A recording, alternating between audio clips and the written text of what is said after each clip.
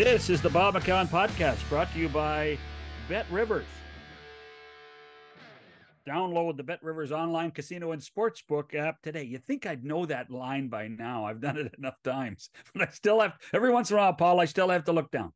It's just like writing your name. Every so often, you look at the letters to make sure you have them right. It's okay. But here's the thing. I don't write my name. You see, I have it. I don't write it down anymore. I printed it off, and I still screw it up every once in a while. Anyway, that's another story for another day. And now for something completely different. We've done basketball, we've done baseball, obviously we've done hockey. Today we go back onto the pitch, and we're going to do soccer. We're going to talk James Sharman about a couple of stories, Christine Sinclair being one, the passing of one of the greats of the soccer world being another, and then Scott Mitchell, who is a vital role with the Hamilton Tiger Cats, with the Canadian Premier Soccer League, and a managing partner of Canadian Soccer Business, and all the foo-for-ah that's going around Canada soccer and what's going on to try to maintain some level of civility between the players, the governing body, and the business side, which has been privatized. It should be an interesting afternoon. Yeah, no, and John, you know, it's Scott in particular. He's had his hands in a lot of places when it comes to money, and I don't mean that in a demeaning or derisive way, but he knows. So it'll be interesting to hear his thoughts on what's going on and you know, potential solutions and where we go with all that's happening. It has been quite controversial at times. Well, and quite frankly, with all the noise that has occurred, we've heard from the players, we've heard from the governing body, Canada Soccer, but I don't think we've heard very much from Canadian Soccer Business. So it'll be interesting to see what his thoughts are on that topic, amongst others, with the CPL Championship this weekend and Grey Cup in Hamilton on the 19th of November. Paul Jones is in. I'm John Shannon. This is the McCown Podcast. Hi, this is Bob McCown for BetRivers.com. Hey, if you're looking for a sports book or casino app, you should check out the BetRivers Sports and Casino app today. Play all of your favorite casino games for real money, anywhere and anytime. Plus, get in the action with each sports game with hundreds of sports betting options. And get ready to feel like a VIP, because you'll earn both loyalty level points and bonus store points on every real money wager you make. You must be 19 plus, available in Ontario only. Please play responsibly. If you have questions or concerns about your gambling or someone close to you, contact Connex Ontario at 1-866-531-2600 or speak to an advisor free of charge. BetRivers.com. Welcome back to the McCown Podcast. Paul Jones in for Bob this week, joined by our soccer guy. That's your official title. It's going to be on a business card one day, James. Our soccer guy, James Sharman. How are you? Good, fellas. I've been called far worse than that, so I'll take it. How's the pie business? It's going well, thanks. Yeah, I actually spent the last 2 days at a trade show, a grocery trade show, which I never thought I'd do in my life. And a lot of standing around, a lot of talking. So we'll see where it goes. Did you wear an apron, James? Did you wear one of those aprons that? No, I wasn't cooking. I wasn't cooking. No. I was trying to look professional for once. So you were at the grocery trade show. Where was that in? Here in Toronto, or where was? Yeah, out by the airport. Yeah, the grocery innovation show it's called. I mean, this is probably the most important thing we'll talk about on the show today. You're trying to get your pies into grocery stores? Yeah. I mean, we're in quite a few already. Right? We just started in Loblaws a few weeks ago now. And we're trying to just expand beyond that, you know, and what will it take to get across the country? You know, there's so many regulatory bureaucracy, shall we say, which we're trying to figure out how to expand. So all the fun stuff, you know, it used to be the fun stuff's in the kitchen, the recipes and the cooking, but not now. It's regulatory issues. See, Paul, we were lamenting yesterday about how the pay of athletes is going up and the pay of broadcasters isn't. Sharman's not going to need broadcasting anymore. No. Sharman's going to be the pie king. Sharman's going to be the pie king. Hey, listen, right now we're in that stage where everything you make goes back in the bloody business. So I need media right now. Trust me. Listen, James, I don't know if you're of. I use this word all the time. The same vintage of John and I, but John, you're like wine. You don't get older. You just get better. Okay. Okay. I say that, but nobody believes me. I do. You got at least one vote. Okay. So there's an episode of the Flintstones called the Gravelberry Pie King, where he leaves his job and he becomes a guy that's responsible for pies, and it's going great, and then all of a sudden the bottom comes out. I just hope things keep going great for you, and you never get to that point where the bottom falls out of the pie. I hope so. Yeah. Was that Barney or was it? Oh, it's got to be Fred. It was Fred. It was Fred. Okay. Okay. Good. He left Mr. Slate and said, "I'm gone," and Slate, he had to beg Slate to go back. For the record, I've been doing this podcast 3.5 years now. That's the first time we've discussed the Flintstones. Okay, before we talk about the beautiful game, one blatant plug for the product. Yeah, sharmansproper.ca. All the information is there. You can order online or deliver to your home. We're in a bunch of stores across the GTA, actually as far as Ottawa, actually. So take a look, see what you like, and they're pretty damn good, let me tell you. Okay, there we go. Now we got all the good stuff and the important stuff out of the way. I wanted to have you on this week to talk about the ultimate retirement. Christine Sinclair announced via Instagram with her cleats over top of a line with their sneakers with the cleats tied together. It's kind of cool. But Christine Sinclair is calling it a career. What, in your opinion, is her ultimate impact on the game worldwide and particularly in our country? Well, certainly in our country, Christine Sinclair is the reason why so many girls are playing today, I think. I really believe that. That tipping point for the women's game here was that 2012 London Olympics. That iconic match, she scored the hat trick against the States. Then Canada, of course, crashed out for the controversial refereeing call. I remember watching that and thinking I never watched a Canadian team, maybe in any sport, bring such emotion across the country. It was like us against the States, and Canada's getting screwed over by this referee. And in many ways, it was almost more important than even the gold medal all those years later, which sounds crazy because it really got that conversation started, I think, in mainstream sports, mainstream media in this country. And Christine, who had been doing it for years before, obviously was central to that. So, since then, girls are playing football. They're sticking around. We're seeing someone like Julia Grosso, who scored the winning penalty for Canada at the Olympics, saying, I'm playing because of Christine and because of 2012. So that's what she did domestically in this country. Internationally, listen, she's one of the greatest of all time. I think we get probably ahead of ourselves saying she's the greatest of all time. This isn't great players, different eras. Mia Hamm. Well, statistically, she is, right? Most goals scored, yeah. And maybe she is, right? Maybe she is. But I think, we love to push that. I think she's one of the best we've ever seen, the greatest goal scorer we've probably ever seen. Although she's played a lot of games as well, a lot of games. And the women's game's grown so much, right, since, when she first started out. So I think as the women's game has grown, it's almost as if she was born, 10 years too late or too early, because the game's got so big now. It's grown so far. What could she have done internationally if she was born 10 years later? But the reality is, in our country, if she was born 10 years later, the game would not have progressed as much because she wasn't there to be a role model. Quite possibly, yeah. Quite possibly. Or maybe it'd just be a little bit, pushed down the line a little bit. European women's football, the big clubs now investing in it finally. They weren't doing that when she was starting out. Europe were ignoring football. It's a very small little pool of talent at that point. Now it's got much greater. James, for me, and you talked about it, both you and John, the great impact domestically here, but and maybe not the impact internationally because of the timing. But what about the notoriety on an international stage? What has she garnered there? And is it one of those things that, we joke about this, the longer you retired, the better you were? Like, will she start to get some of that latent kind of praise and the accolades coming along later because of what she was able to accomplish?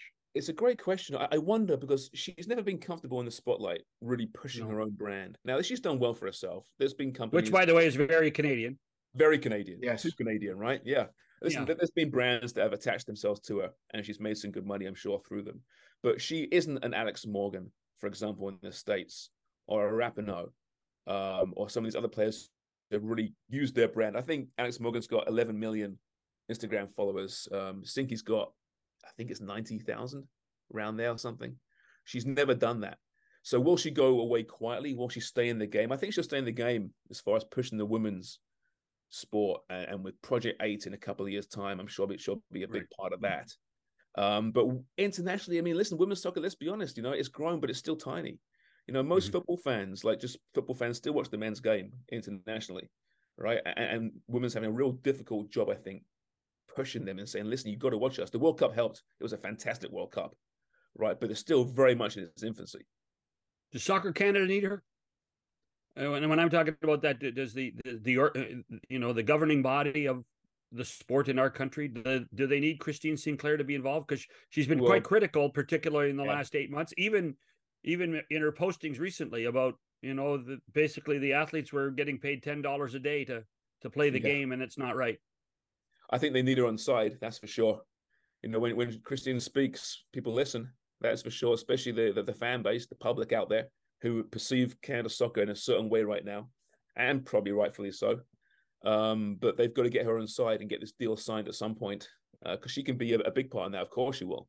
Whether she wants to be that, I mean, she doesn't strike me as being a political figure at all. Has no interest in that, even though she's really pushed that agenda. She's felt she's had to. I can see her more involved in the professional level of the game, be it maybe not coaching, but running a club at some point. She did speak in front of the Commons Committee. Yeah, she was involved. She had to, and she's a voice we need in the game. Well, there aren't that many voices, right, in Canadian soccer, really, who we literally, he or she is speaking, better listen. Very few of them.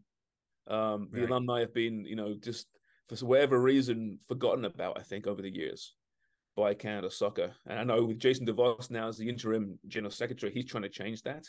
But whether he's going to be at the helm a year from now, 2 years now, who knows what happens there. So I think Canada soccer needs her to be involved, but whether she wants to be involved is a very different question, I think.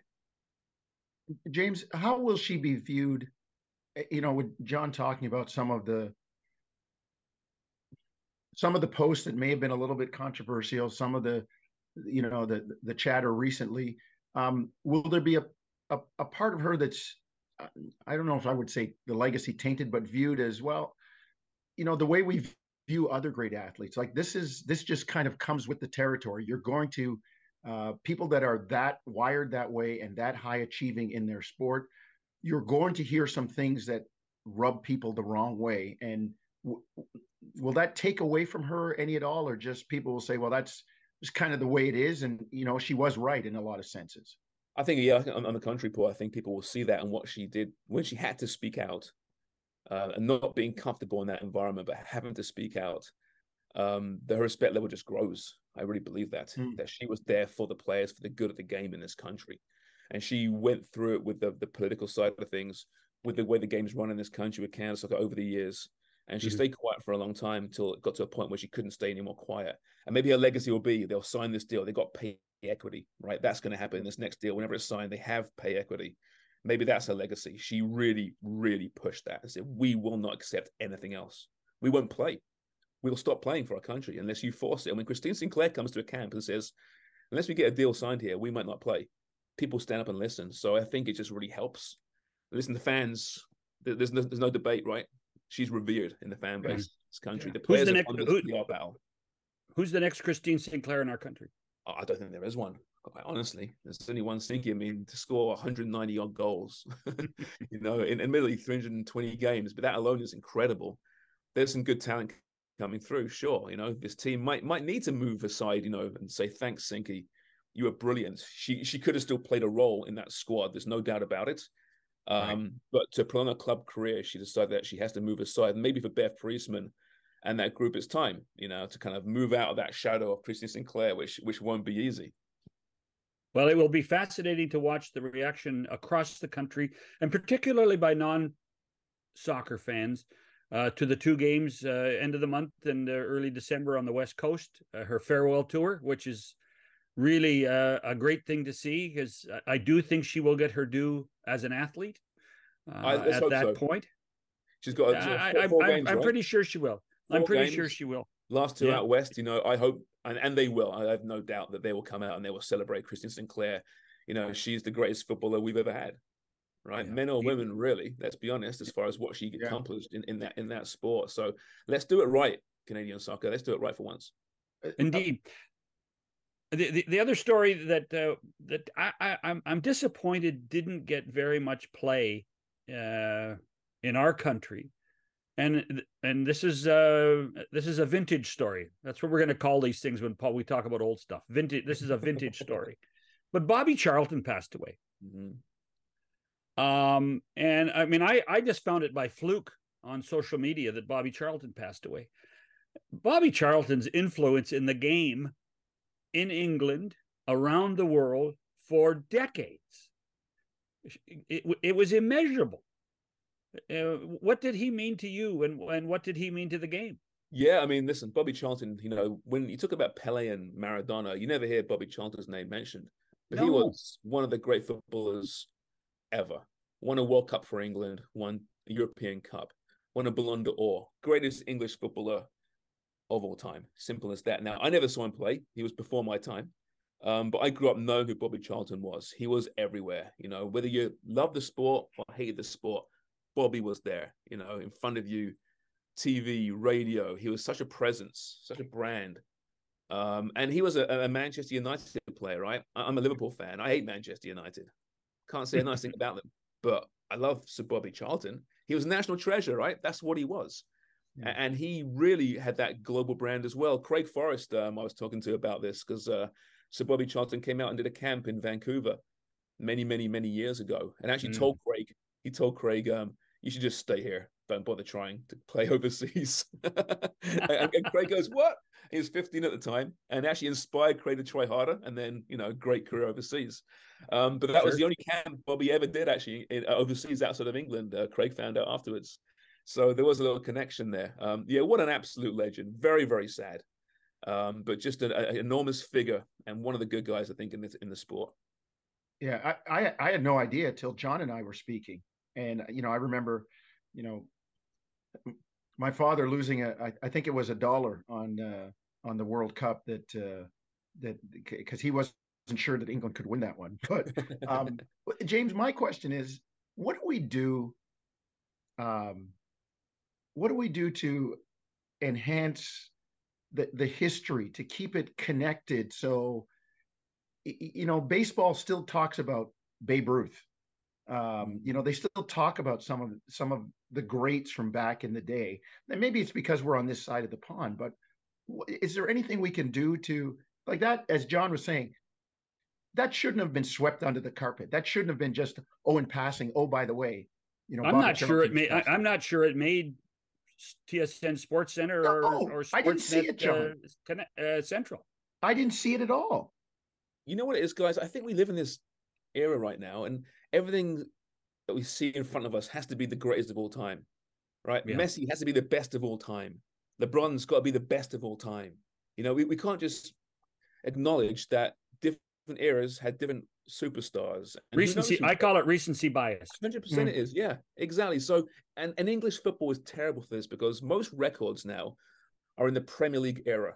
Okay, so highest goal scorer, most goals in the season, most championships, Premier League era. That began in 1992, right? So when I hear, so-and-so scored more goals, Erling Haaland scored more goals than anyone in the Premier League era. Wait a minute, what about the first division back in the 80s when I grew up watching Ian Rush and John Aldrich and Mark Hughes and these guys? Wonderful football. Don't those count anymore?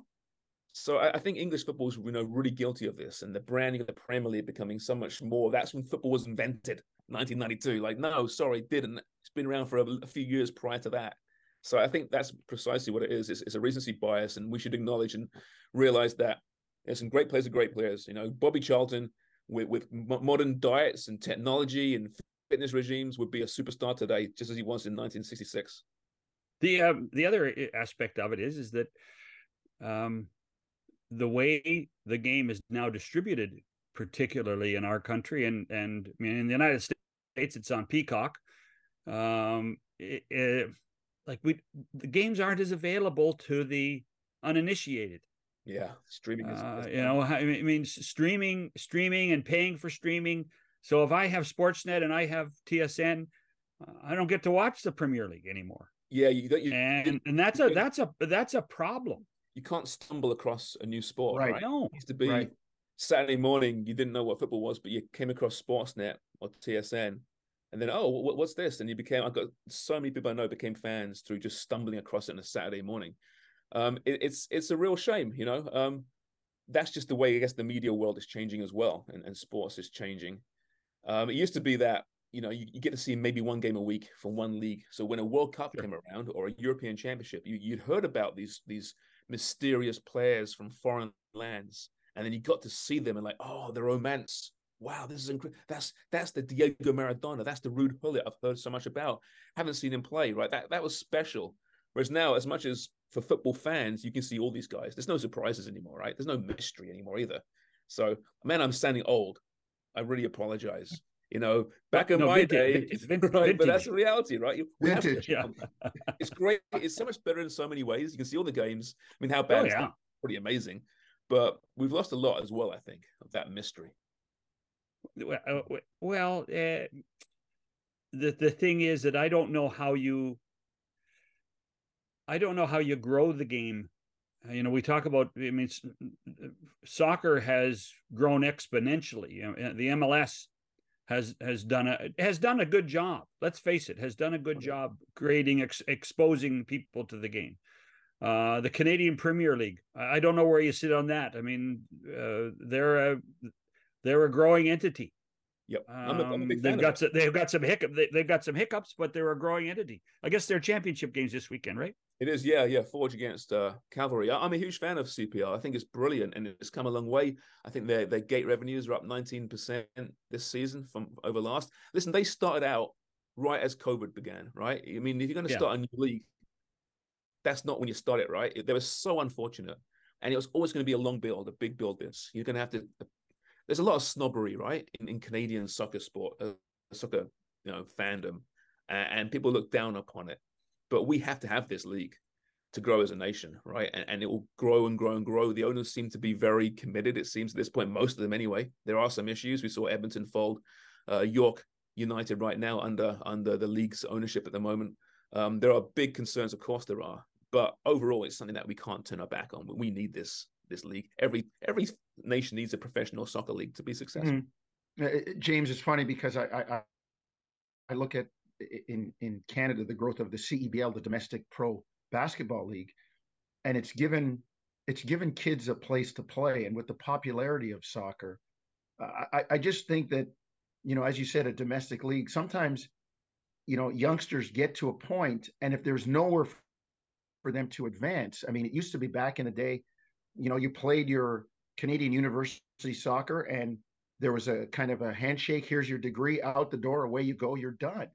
And, you know, maybe a place like this gives kids a chance to continue to play, and maybe those late bloomers improve, and you know, we find some people for our national program. Yeah, it's a pathway, Paul, right? You have to have the pathway in place. And what they need to have that one player that makes a move to MLS or then to Europe and then becomes something. That's what they need. That's what they're waiting for. We've seen some players make moves to MLS and they've done fine, and they're still young players. A coach as well, Bobby Simoniotis, for example, of Hamilton Forge. He's just dominated CPL since he arrived. He was the co-creator with his brother of Sigma Academy prior to that. He's been involved in the game for years. He was behind John Herdman, the next in line for TFC. He came that close to the TFC job. He's a guy that Canada will look at very closely. He's the coach probably right now, I think, in MLS, in CPL, who will make the big step at some point in the near future to a bigger league. And that'll be huge as well, right? Because it's not just the players. This league's there to develop coaches, to develop officials as well. Just make the game bigger. So, you know, I think the CPL is close to that. But and that's they need that big figurehead, that person to fly their flag from, say, look at this guy. He did it. He started CPL. He's now gone through either the coaching ranks or the playing ranks, and now he's doing something really proper in a big league. And it will happen at some point. We haven't actually had you on since Herdman left the national program and went to TFC. Were you surprised? I won't say I wasn't surprised. Am I shocked he left Canada? No. I mean, my God, it's been a gong show for a long time. I know he's frustrated. You know, he put everything into that program. And John needs to have a big staff and resources available to be successful. He knows that, and that was always a challenge for him. And I think club football was always where he wanted to end up, eventually. And then with the TFC debacle, dumpster fire, call it what you will, it makes a lot of sense, I think, for them to get this guy who's a very popular hire and is going into a broken club, just like he took over broken programs with the women and the men in the national program and just rebuilt that whole culture. That's what he's been hired for. So, I think we're all a little bit surprised. Oh, wow, it happened this soon. But surprised or disappointed? Oh, I wasn't. I'm not disappointed at all. I mean, I think no, but because I mean, as a guy, I don't follow TFC closely, but I certainly followed the national team closely. So I was one of those guys from the outside that thought Herdman was doing the right thing with the national program. Yeah, listen, he's doing a really good job. There's no doubt about it. Obviously, the World Cup wasn't a great experience overall, footballing wise. He learned a lot in that tournament, but a great manager. I think he would have kept building and growing the sport. He does so much more for the program than just the results on the pitch, which is a big loss. So disappointed from that regard. But there's other people available. I think people forget that there's other great football coaches in the world than just John Herdman, right?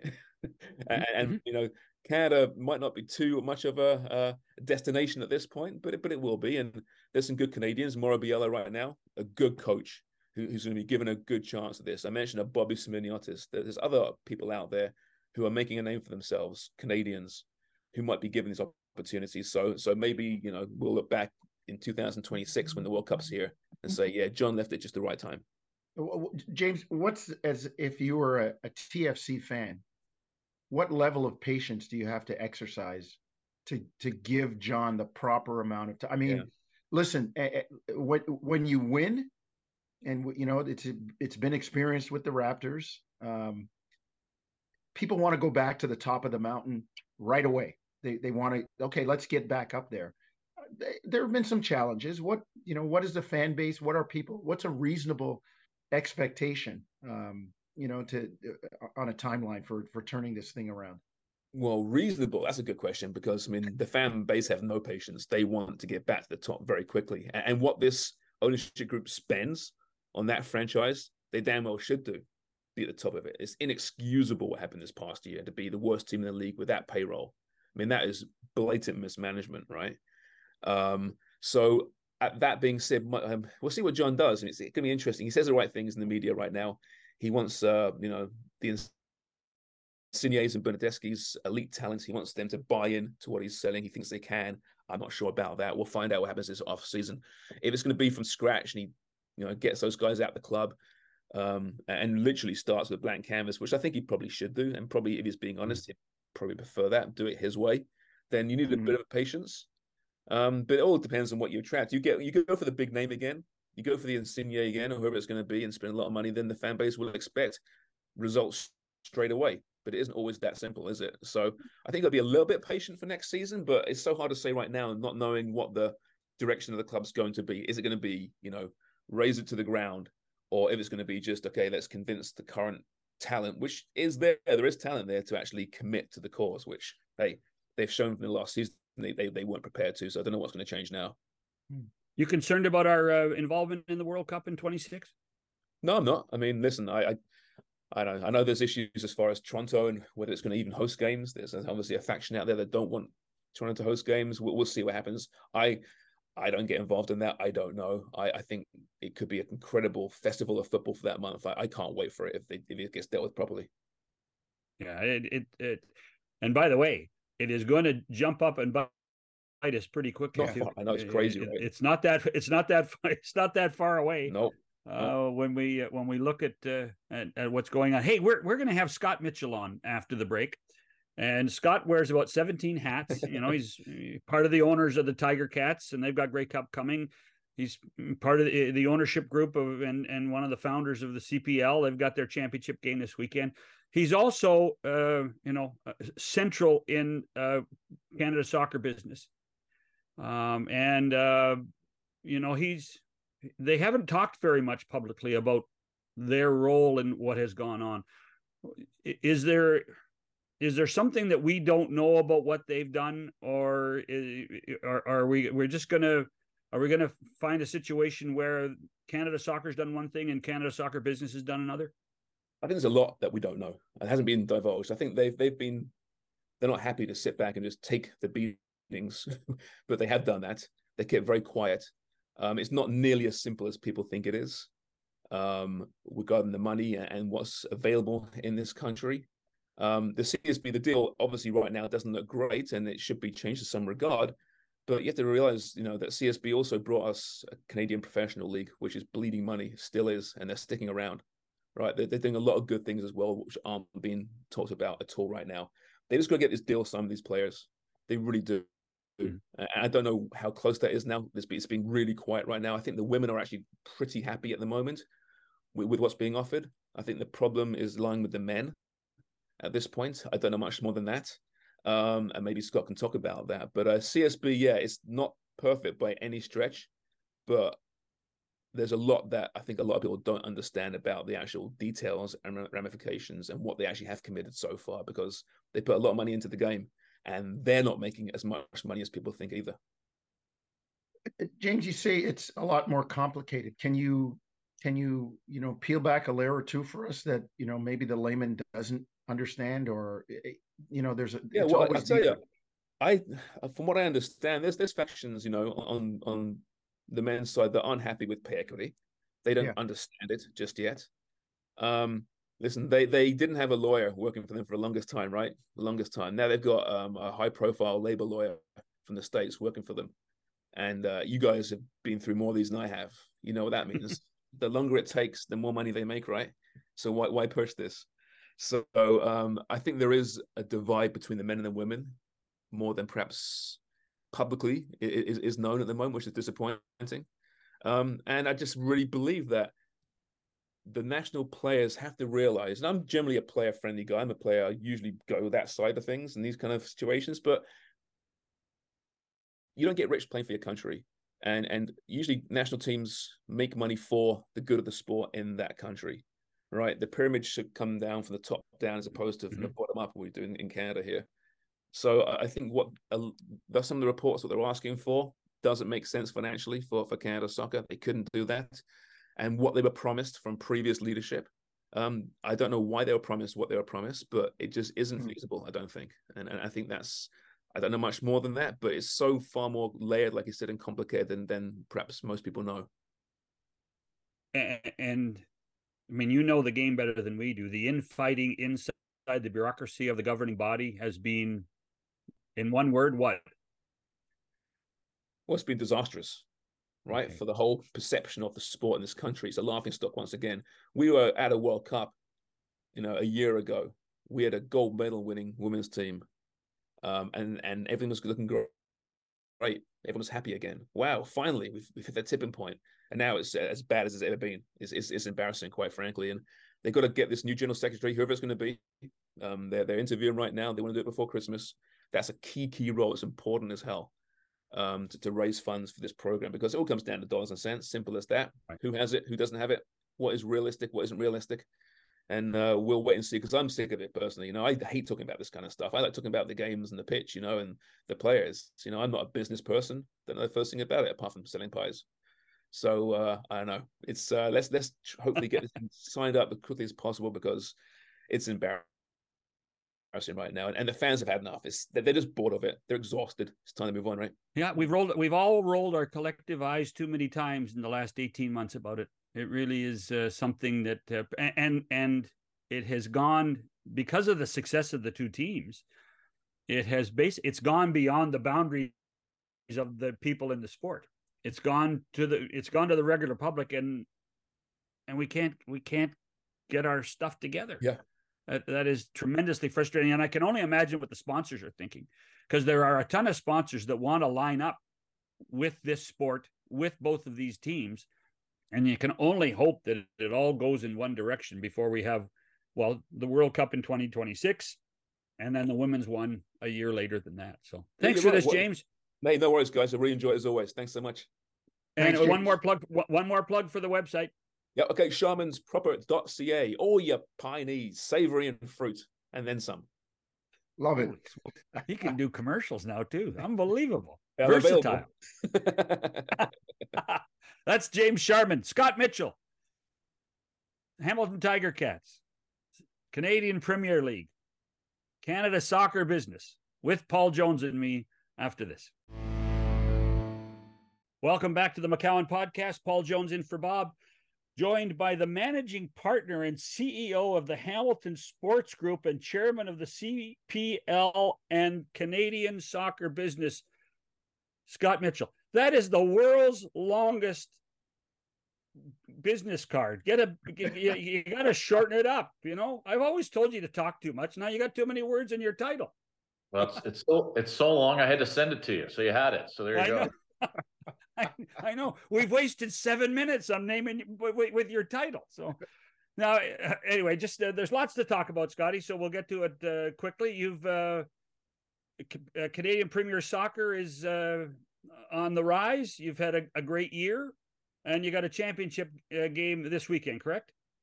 We do. Yeah, we do. Obviously, CPL's had a great year. You're seeing some of the information come out today, actually, or yesterday and today. The commissioner's update will be tomorrow before the big game on Saturday. So, yeah, it's been a busy year, and, of course, busy year for the Ticats as well. And we're hosting Grey Cup. So it's a great time to be around Tim Hortons Field. And so I mean, can you give us a 30-second preview, and can you put your league hat on and take your Forge hat off? Yeah, no doubt, for sure. Listen, we've got two outstanding clubs. We've got a lot of good teams and a lot of great owners in this league, but I think everyone would agree that the truth of the matter is that both Forge and Cavalry have been the two top teams through the first 5 years of the league. Cavalry has started off their era with a big shocking win over the Whitecaps in the Canadian Championship right off the top, and they've been a top club ever since. Tommy Wheeldon and the Southern family and Linda Heathcott with Ian Allison running the team. They've been pure class. They have a phenomenal venue at Spruce Meadows that is really unique for a soccer pitch. They changed one of the equestrian facilities into a soccer pitch and a stadium, and it's awesome. And Cavalry and Forge have had this tremendous rivalry. And to be honest with you, the first championship was absolutely wild. It was a home and away, a derby, as they say, for the championship. There were red cards, goals all over the place, and it ended up with Forge being able to sneak through a win out in Calgary. But it's been a great rivalry through the first 5 years of a young league. I don't think the teams on the pitch like each other that much. I know off the pitch there's a lot of respect, but it should be a really great match on Saturday afternoon at Tim Hortons Field. Scott, I'm going to say this. I'm, as an Argo fan, I'm surrounded by all these Ticat people doing really good things. And I talked to Maury Alley about this with the CEBL, with the basketball league. And by the way, you guys have a couple of Grey Cup rings that I should be looking at, but that's a discussion for another time. What does it mean for the base of Canadian soccer with this league? And I just talked to James Sharman about this, giving people another place to play, giving Canadians another place to grow, develop their skill, and kind of build our base of Canadian soccer. Yeah, it's a great question, Paul. I mean, really, when we started this project and the discussions really went back 10 years about what was missing in Canadian soccer, and I don't think you're going to meet many people, particularly myself, have any more respect for Major League Soccer. It's been fantastic. What they've done is really incredible. Nothing but great respect for them. But the reality is that the three MLS teams are three MLS teams playing in an American league, and what there wasn't was an ecosystem of soccer. And even the three MLS teams, the vast majority of the players were obviously imports. The Canadians were getting very few minutes, and most of the jobs were really not held by Canadians. So there was really not an ecosystem of soccer. So the whole project, Paul, was about developing this ecosystem of soccer. So as much as the league has been hugely important and has given over 350 players opportunities to play minutes that they probably wouldn't have been able to play. Certainly a lot of Canadians from that perspective it's about the ecosystem. It's about League One, which is the equivalent of junior hockey that we've developed across the country. It's about the jobs, the opportunities for coaches, for officials, for therapists, for administrative jobs, for soccer personnel people who've never got an opportunity before. And so this whole project has been about creating that ecosystem, and we've created more than 500 jobs across this country. Those are full-time jobs for people who are competing, playing, working in soccer in this country that just didn't happen before. So it's an unbelievable platform for the players, but it's about more than just the players. It's about this whole ecosystem of developing, a kind of a sovereign soccer country, as they would say, as Victor Montagliani likes to say. Scott, John, just let me jump in here. It's the same, and Morreale's done the same thing with basketball. We've got, young guys who are finished a career in Europe, and they played for the national team, and now they're general managers in Ottawa, in Brampton, in all of these places. And there's people working in media relations that, like you said, the ecosystem that have got this opportunity. So, I tip my cap to you and to the project and the way it's developed. Really, really so. The 900-pound elephant in the room, though, is the relationship between the CPL, Canadian soccer business, and the governing body, Scotty. There's been a lot of criticism. You guys have been relatively quiet about it, going about your business. Is there anything that you can tell us about the relationship and what the future holds? Listen, I'm happy to chat about it as long as you guys want. The CSB was created alongside the CPL. Without CSB, none of those jobs that I've talked about exist. That was the basis for creating this project. Was you had to create a commercial opportunity for people to invest, and a commercial opportunity for us to invest. We wouldn't have been able to create the league, create League One, create these 500 jobs across the country if it wasn't for CSB. And I think, John, to your point, it's been very tempting at times. We've certainly taken the high road. We've tried not to get into the fray. The reality is that 99.9% of the criticism is related to a labor dispute between Canada Soccer and their players. And that predates, unfortunately, the CSB agreement, and it's still going on. And it's been unfortunate. It's been very, very bad for the whole project. When you're canceling games and missing games and have friction and fraction with your players, both the men and the women, it's not good for anybody. We've tried to do our part to help. We've offered dozens, hundreds of times to offer to help in any which way we can. But ultimately, Canada Soccer and the players have got to put this to bed. And there's no assignment of blame to either, but I think in both cases, it's a major issue for Canadian soccer, and we want to do our part to contribute to a solution, but it's very hard to contribute to a solution if the players and Canada Soccer aren't on the same page. And I think it really was, at some points, toxic in the last 18 months. I think it's gotten better. I think there's been a lot of slow movement to get it to a point where there's some understanding, but I do think that the players in some cases are getting some very interesting advice from some American lawyers. And at some point in time, Canada Soccer has made a very, very lucrative offer to the players, both the men and the women. They're offers that are competitive on a global scale, much, much higher offers, quite frankly, than some of the biggest countries in Europe are paying their players. And at some point in time, there's going to have to be a meeting of the minds of, are we all trying to move this project forward?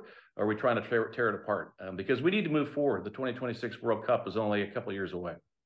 Scott, is there anything? So are there triggers in your deal that say the more money you make, they get more money?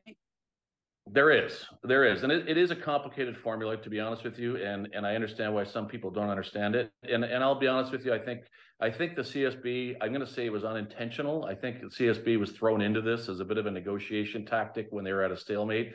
That was a major mistake at the time, because I don't think people understood what the CSB deal was, and it kind of took on a life of its own. But there's all sorts of opportunities for Canada Soccer to benefit from this deal. We've also, as I think it's been widely reported, we have been in front of Canada Soccer for more than 18 months asking them, how can we help? How do you want to amend our deal? How do you want to amend the agreement so there's more alignment? And I think Canada Soccer is obviously keen to talk about that. But the reality is when you have 3 presidents of Canada Soccer and 3 general secretaries of Canada Soccer within a space of 2 years, it's hard to move things forward. I think Charmaine has come in under very difficult circumstances. You guys know Charmaine Crooks. She's the new president of Canada Soccer.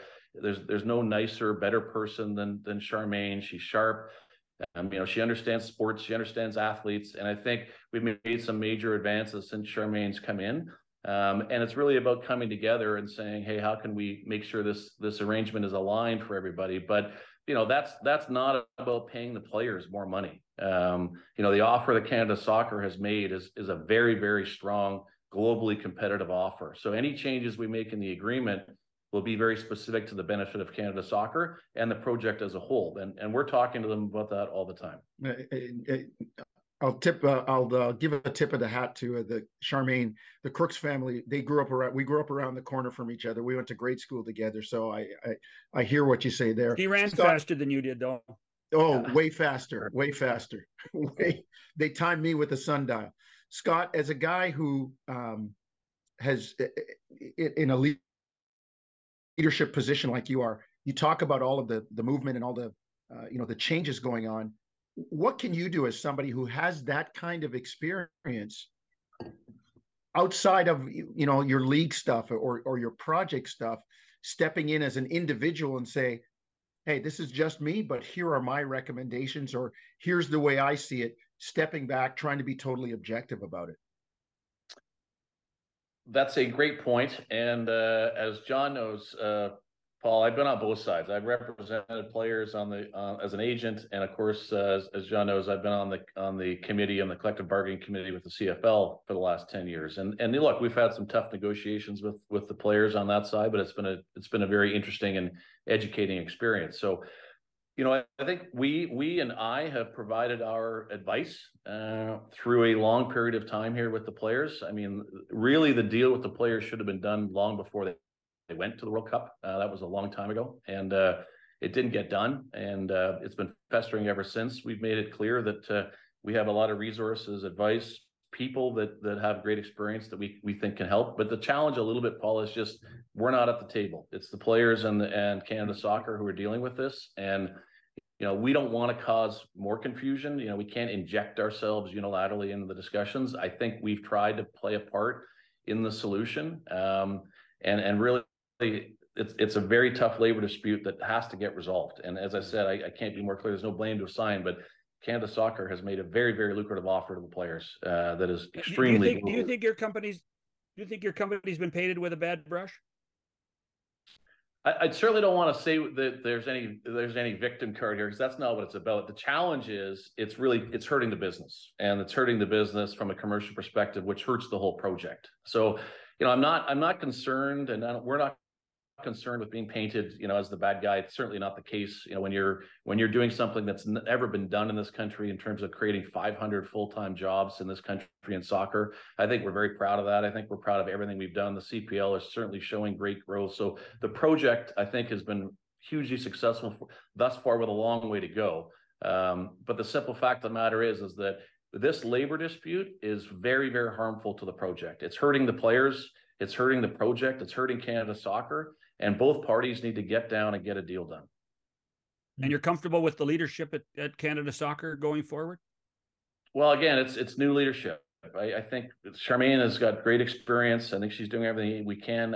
Jason is again new to this, and I think he's doing everything he can. I know they're Canada Soccer's now in a formal search for a general secretary, and I know Jason DeVos under very difficult circumstances is doing everything he can. But at the end of the day, they need to get their pieces in place, and I think on the other side there needs to be some better advice for the players to understand that, look, this is about building a project together. This isn't about burning the house down. All right, so we've talked about the CPL championship game this weekend. You have another championship game on November 19th in Hamilton. You're a busy guy. The Grey Cup is there. I think you got your fingers and toes crossed that your hometown Tiger Cats are there. They've got an uphill battle in Montreal first before they have to face the Argonauts. Where are you with the Grey Cup, and what's going on with the festival? Well, first of all, the Ticats, yeah, we're excited about the playoff run that's coming, and I think the reality is that we lost both of our quarterbacks at the start of the year, which is higher than usual. No other team in the league has played more quarterbacks than we have this year, but we got a couple of things going for us here down the stretch. Is one, we got both our quarterbacks back, which is great. Bo Mitchell and Bo Levi Mitchell, Matt Schiltz, and the other thing is we're lucky we get to play on the road in the playoffs, because we've been better on the road this year than we have at home. So we're looking forward to being road warriors. And look, I have great confidence in the team in Orlando. I think, and I know you guys have heard this from multiple clubs, but when we're playing well and we're doing what we need to do and we're getting good quarterbacking, we can beat any team in this league. And I think we can beat any team in this league on the road. So we're looking forward to a good playoff run here and what's ahead. And that obviously will bode well for some excitement in Hamilton related to the Grey Cup, which we were fortunate, obviously, to be in the game in 2021 when we hosted it against the Bombers. But the Grey Cup and the festival are just doing unbelievably well. There's a lot of excitement building, obviously. I think the Argo success has certainly helps that, as you know, everybody in Argo land thinks they got a great chance to be down in Hamilton, which I know they'd love to do that. And obviously we got some great clubs out west. So, you know, the CFL season's been great. The ratings have been fantastic, and it'll culminate in fantastic Grey Cup and festival at a sold-out Tim Hortons field in just about 3 weeks. Your whole concept of what you're trying to do, though, I mean, with the awards, with the extra concerts that you've put through, I know that Carrie Underwood's been announced. Green Day is doing halftime. There seems to be a real effort to elevate the Grey Cup to another level this time. Not that it hasn't in other places, because you know I'm tired of hearing about Keith Urban in Calgary from our pal Paul Graham, because he met Keith Urban, and that's all he's happy about, that he met Keith Urban. But there seems to be a real new investment in entertaining Canadians with what's going on at Grey Cup week. I think PG thinks he's a concert promoter now, but yes. But listen, I think you know, Grey Cup's been fantastic. Obviously, when you have a pandemic, and really in 2021 we really had a pandemic-like Grey Cup. We couldn't have a full festival, so the first Grey Cup since the pandemic. The first full one was last year in Saskatchewan, and then we're thrilled to have it back in Hamilton this year. But it is, John, the most comprehensive Grey Cup in history in terms of the festival. We've got more than 40 events going on at the festival. We've got some great opportunities for people to experience Niagara Falls as kind of a regional Grey Cup, and we're doing some great things down there on Thursday. And then we've got the biggest music series in the history of the Grey Cup by far. We're going to spend well over $4 million on the musical acts that come through Grey Cup. We've got more than 80 Canadian musical acts playing throughout the festival, and then of course we've got the headliner of Carrie Underwood on Friday night, which will be fantastic at First Ontario Centre. And then we've got I think we hit a home run with Green Day, who just through fortuitous timing, I think they're about to announce some major news about their own that's coming up that'll be global in scale, and the opportunity to land Green Day to play halftime. I think it might be the most iconic halftime act in Grey Cup history. So there's a tremendous amount of excitement around that music festival. We got more to come, maybe another big announcement today about Thursday night's headliner. So we're very excited. Come on. You can tell us. Listen, I'm not even sure if we're allowed to do this, but it's a guy that Paul's a big fan of. I think we might have a guy named Shaggy coming to town here. So. Oh yes, I'll be there in the front row, Scott. And listen, we talked to a real hardcore CFL guy earlier in the week, in Steve Simmons, and you know, trying to solve some of the issues. How much do you feel this kind of stuff, and you and John used the right word, festival, kind of attracts more of the casual fan to the CFL, or somebody who was maybe part of that lost generation to kind of come back? And there's other things, and it's not just the football. And then, you know, they get drawn in and the football hooks them. I mean, I'm a kid that has never left the CFL game. I mean, I grew up on it, never left it. But how much do you think, you know, the festival, the way it's going, Scott, really helps to do that?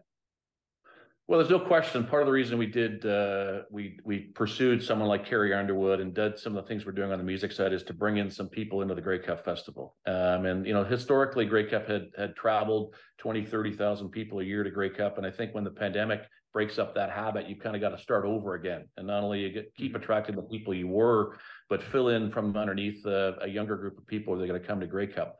Now, having said that, I think you guys know this, the CFL, I mean, if you come to Tim Hortons Field, Paul, I know John's been down there. The Tim Hortons Field is a very young crowd. We've got our traditional Ticat season seat holders that have been with us for 30, 40 years, but we've got a tremendously young group of fans who are there to party, have a good time, bring their kids. And I think you're seeing the same thing in BC with the Mardoman, and I know that's what the Alouettes are focused on as well. And I see that at the Argos games, to be honest with you, when I go down to the Argos games. And I think we're seeing the fruits of some of that success and everything the league's doing around marketing with our friends at Genius.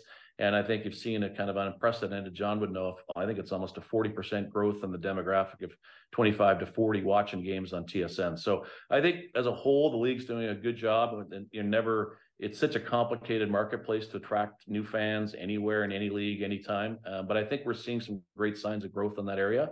And I think for sure at Grey Cup this year, you're going to see a lot of people who typically wouldn't think of Grey Cup coming down, being part of the festival, enjoying the weekend in Hamilton. Okay. You're running a football team, you're running a soccer team in a league, and you're running a business program for Canadian soccer. When do you sleep? Oh, it's all good. I got all these great people that do all the work, like Matt Afnick and Doug Rye and Dan Dayton. And listen, I'll tell you what, we got to get our commissioner, Mark Noonan, on, who's the CEO of CSB, on with you guys too. Mark Noonan is the commissioner of CPL and doing a great job. He's a very seasoned executive. He was part of the original MLS executive team. And it's really just, as you guys know, it's about surrounding yourself with good people and then just honestly getting out of the way. I drive Matt crazy a little bit to being around too much. And I know when he's kind of looking at you drive everyone crazy. To be clear, you drive everyone crazy. Small doses. That's the key. Well, I tell you what, I'm thrilled for Forge, and there is something a little, Hamilton versus Calgary. For a Mitchell to be involved does say something. There's something there, that's with roots in both cities. Well, I'm thrilled for what you've done with the Tiger Cats, and I can only hope that we see the fruits of the labor of positivity when it comes to reuniting the soccer world in our country. Because we need to get our act together, and I think your group is part of that. I mean, what Charmaine is trying to do is part of that. What the players are trying to do, we need to get our act together long before 2026 comes, because we're going to be on a big stage that year. I couldn't agree more. And listen, we got Saturday be a good start. We're going to have a huge crowd at Tim Hortons Field, and Forge will go for their 4th championship in 5 years, and it should be a great day. And I know Cavalry is going to be extremely tough. So get down to Tim Hortons Field and watch that. That's part of everyone buying into this great Canadian soccer ecosystem, and there's lots of great things to come. Thanks for this, Scotty. Say hello to your mom for me, will you? I will, guys. Thanks for having me on. Thanks Scott. Appreciate it, man. Talk soon. That's Scott Mitchell with the world's longest working title, which I'm not going to do again because I'm going to screw it up. That's Paul Jones. The McCowan Podcast continues in a moment. Well, there you go, Paul. We've done our quota for the beautiful game for a while, but it's funny. There's so many stories going on in soccer at this point, so it's going to be fascinating to see how things develop in the next little while with Christine Sinclair and her farewell tour, and with what's going on with soccer on the international stage in our country. John, I mean, I look at it. I don't know if it can get any worse. It's got to be on the mend with everything that's happening. And as we talked about with Scott and with James, the fact that we're going to be in front of the world quicker than people think. It's you both said it. You blink, the way time flies, and the World Cup will be here. And I don't think things can get any worse. It's got to be on the way up. It's got to be trending to the better from here. So let's get this thing straightened out, and let's put on a good show for the world in 2026. Let's spit and polish it and make it look good, because the world's eyes are going to be on Canada. Well, there's a lot of money at stake, a lot of money for the players, a lot of money for the group that has paid more than $3 million a year for the last 5 or 6 years. But as Scott said, it has also helped bankroll this new league and quite a few jobs at the grassroots level. So it will be fascinating to watch in amongst everything else. So thanks to James Sharman, thanks to Scott Mitchell, and thanks to you, Paul Jones, for another great day on the McCowan Podcast. We'll see you tomorrow.